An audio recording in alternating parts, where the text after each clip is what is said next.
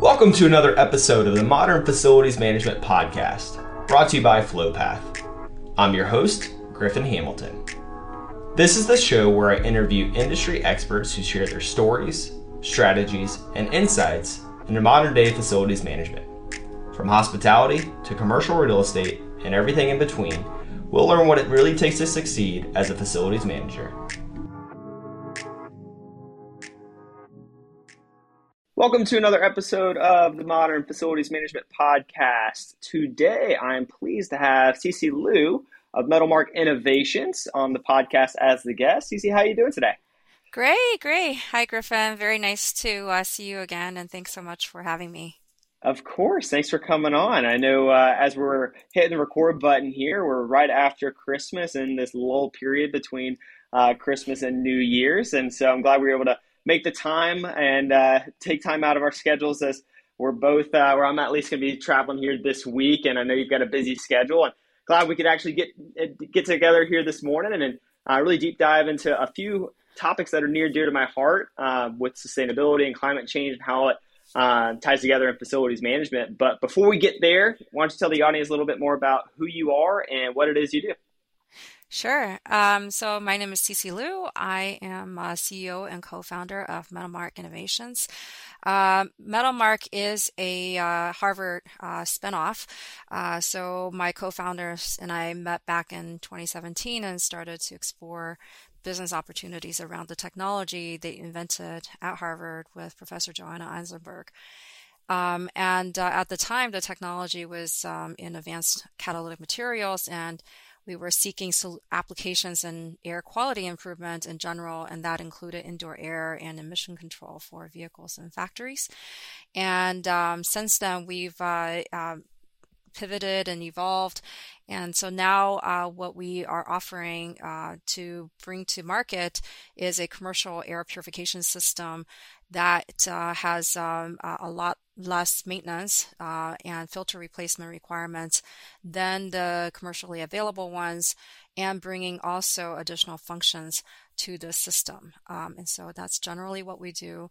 And I started my career early in the 2000s and have seen the ups and downs in climate tech. And so this is, as you said, dear to my heart as well, this whole idea of the connection between climate change and building management and what we do with buildings. Yeah, and something you mentioned was less maintenance required and less filter changes. So I'm sure that got a lot of listeners interested, and their ears perked up a little bit when you say that. But just curious, what led you to starting this company and going down this path? Yeah. So as I mentioned, I started my career in climate tech back in early 2000s. And back then I was really, there are certain things that inspire me to go down this path. But I spent some time doing consulting work for the DOE, looking at new technologies and markets in clean tech, and then went on to do investing in early stage ventures in clean tech. So I became very, very closely involved in the entrepreneurship and technology space in and around climate tech. I later went on to a clean tech startup where we were doing carbon dioxide to fuel conversion in cyanobacteria. It was a company called Joule. And so this has just been something that I've felt very, very deeply about. And so meeting my co-founders, we realized there's a really deep connection between climate change and air quality. And so from the outdoor air to the indoor air environment, there are so many connection points. And so it was really exciting to be able to start working on this together to commercialize the technology that could solve problems for buildings. Yeah, and so talk to me more about those problems, because indoor air quality, that's been a topic here on the podcast a few times, but yeah. I mean, that's a very broad topic, right? So yeah. Let's narrow it down. What exactly do you mean by indoor air quality and the problems that you guys specifically are resolving here? Yeah, sure. So, there are some macro trends that I start with from sort of my personal perspective, why I care really deeply about climate tech and where I think my personal views come from. So first, we have very rapid population growth around the world. In the 1920s, the world population was about 2 billion. We're currently at 7.8 billion. So that's about quadrupling the population in about 1 century. And so we also have been increasing our fossil fuel use. And there are just so many things that really contribute to the pressures on the planet, and that they really have increased. We know that there's an increase in CO2 emissions and atmosphere levels of CO2, and these two things are very, very intricately connected. So you know, with the fossil fuel use, we've had in our country and around the world, we've seen a lot of air pollution outdoors.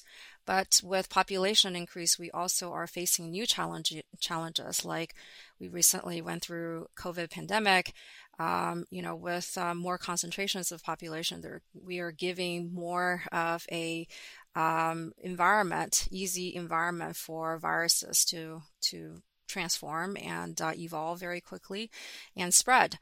And so these are all, in my mind, macro trends that are very related to climate change. Another example of this is wildfire smoke that's become very, very prominent in western parts of the U.S. I remember like 10 years ago, it was kind of, ambient air quality problems were really limited to Asia, and sometimes we think about it in LA, but it's not something that was really a priority for most people. And so the general problem of air quality, it has been sort of a increasing one over the last 2 decades, I say. And we also, in the interim, have been focusing on building energy management. So a lot of the green buildings movement have been about sealing up buildings and creating very insulated building envelopes so that we can save energy. But in doing so, we also help to concentrate more of the indoor air pollutants. So you have some infiltration of air pollutants into the indoor environment. In the meantime, we're increasing the concentrations of population. We're increasing the challenges because of climate change. And so now we have a greater problem to solve for our indoor environment. Meanwhile, I think there's a lot more chemicals that we are building into the building material. So we've done a great job, I think, of reducing those also through LEED types of certification related efforts. But still, we have a lot of building materials and paint, for example, that produce quite a bit of VOCs. So we're concentrating those in our environments. And what ends up happening is we have a very nice indoor chemical soup that we like to to call it. So. I think maybe you should work on a new term where it's a little bit more terrifying than soup because it is complicated and it truly is. It's scary because it's not front and center. And I think a lot of people over the last couple of years, especially with COVID, that has been front of mind of, yes, right. These viruses that are airborne, that, it is impacting our health directly and immediately. But I think you bring up a good point over the last century. The increase in population, obviously our fossil fuel consumption there. Those are factors that it's just a long process that it still has a huge impact.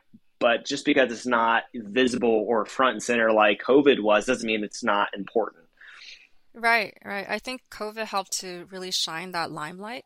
Like I mentioned, we started exploring the opportunities back in 2017, and that was really ahead of COVID. And I did customer interviews at the time and talked to hospitals and doctors and asked them, hey, do you care about VOCs or viruses? Because that's what we thought we could really tackle. And there was no interest whatsoever. So, of course, COVID really brought that attention to indoor air quality, whereas before it really was a small fraction of the market that that had any interest in air quality. And so Yeah, that's been that's a a nice, huge change. it's an unfortunate "I told you so" that you have now. uh, No. I think we can always be looking out for these macro trends and anticipate some upcoming problems. So could always do yeah, better. and speaking of trends, something that you mentioned at the beginning is maintenance, and I think that is something like you mentioned over the last couple of years. We've seen this being front and center on having indoor air quality being an issue that we've tackled together. But there are still best practices that aren't the people aren't going through the best practices as they should, and it can be complicated, right? Where people they weren't thinking of it to your point here 5 years ago, and now this is newer to them. So, what are some best practices traditionally, and then as far as where you guys come in, the differences on how you are and the technologies you guys are bringing to the table, how that differs to the traditional technologies that people have to maintain there. Yeah, so traditionally, air filtration or air purification have primarily been about HVAC systems, right? In our larger buildings, very few people have air purifiers, commercial or residential. And so we depend on our HVACs. And also with HVACs, we have relatively simple filters plus fresh outdoor air. So we're really thinking about this idea of ventilating sufficiently with outdoor air to dilute the indoor air concentration with cleaner outdoor air. But like I said, there are new trends like wildfire smoke, and the smoke actually travels quite far, thousands of miles.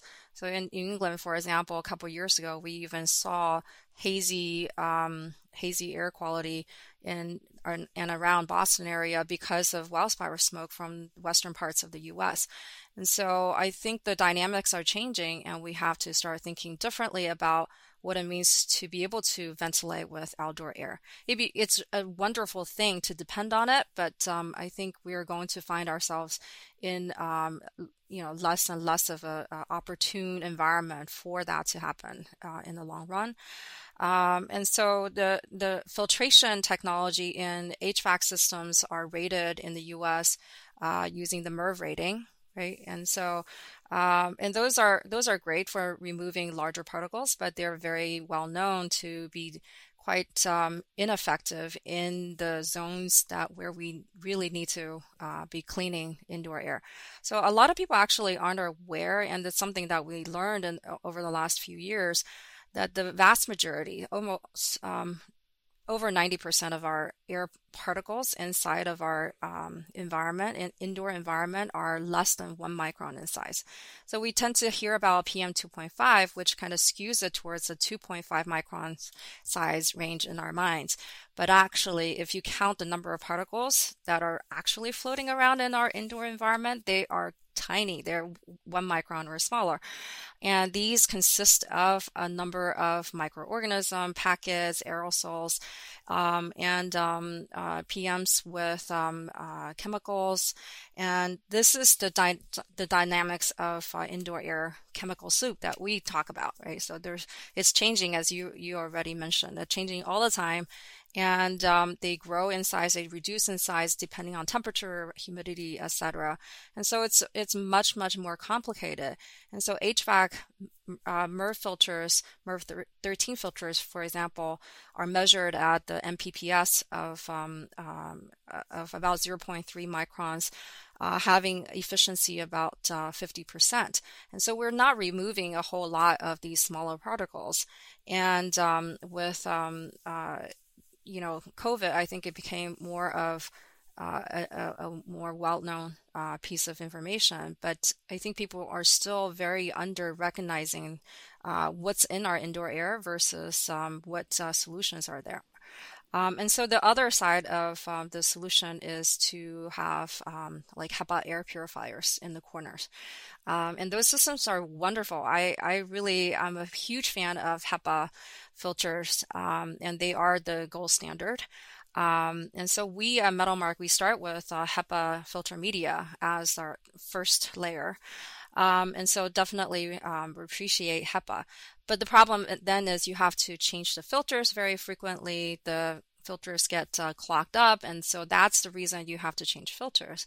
And so if you have to replace filters a lot, you have maintenance costs, you have a lot of replacement costs, and those filters are not cheap, right? So Hmm. it adds up very, very quickly over time. And so we recognized these issues. And so what we have developed is a solution that targets the indoor environment with the understanding that these are small particles. And how do we go about really solving this problem is by making our filters self-renewing, such that over time we can really reduce maintenance. So imagine instead of replacing your filter once every 6 months, we can do it once every 5 years. And so it's a really big jump in terms of not having to think about your cleaner air, right? That's Hmm. what we hope to do, is to really deliver cleaner air without having to worry about it all the time. So Yeah, that I mean that's huge. Every 6 months to every 5 years. I mean that's I mean, you mentioned the maintenance cost there. I mean, that is a huge amount of not only just those tasks that you have to remember to do to make sure that you're operating at yeah, peak efficiency there, but just the time that it takes away from other tasks that could be done. right. How is that possible? A 10x, I guess, difference there between every 6 months, twice a year to every 5 years. Yeah. So typically filters require replacement because they get clogged, right? So the pressure of the filter builds up. And so you can't push as much air through it. It's so interesting that when I walk around town, I oftentimes look for air purifiers, and so often they have this thing that says replace filters on top, and you can feel that there's a Hmm. sliver of just a little, a little breeze of air coming out at that point. But people have don't kind of use HEPA air purifiers nowadays more as a placebo effect, I think. So Hmm. they think, hey, I have it in the corner, it's doing its thing, but they don't do enough maintenance to them. And when the pressure builds up, you get the less air going through. You're not flowing sufficiently the volume of cleaner air that's getting cleaned. And so the efficacy decreases over time.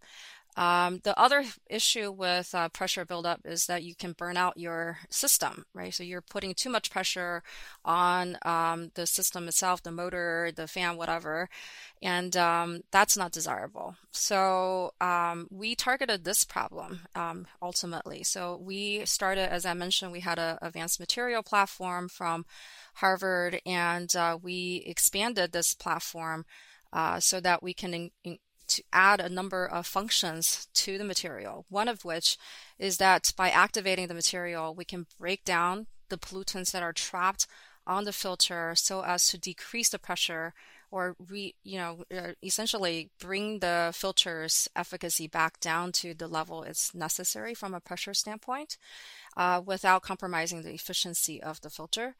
And so we do this through on average, a monthly cleaning cycle inside the system. And then by doing so, we have shown that the pressure is reduced and we can really use this filter for a very long time. And so that's the basic idea of the system. So it's a combination of our system that activates the material and the advanced material that's coated onto the HEPA media. Interesting, I think that is there's just so much science behind this, right? And I love your approach and what you've talked to, just looking at the macro trends and the different, I guess, impacts or variables that have an impact on our indoor air quality there. And I think with all of this new research coming out and insight into what variables you need to control as best as you can, I think code is having it's being updated pretty consistently, right? And so that's one of those things that we've talked about in the past of being proactive. You're not just sitting back and waiting on that research to be done and then a code to be announced here. It's just, okay, let's go and be proactive and have best practices and industry leading best practices there. And so talk to me about the importance of looking ahead and not being reactive to codes. Yeah, I think there are two sides to that. One is that from our perspective, do we wait around and for code to catch up, and or the how do we make a difference with code? The other is to recognize, as you mentioned, that the code is constantly being upgraded. And I've talked to many people at ASHRAE and really respect the work that they do to continuously incorporate the new research and,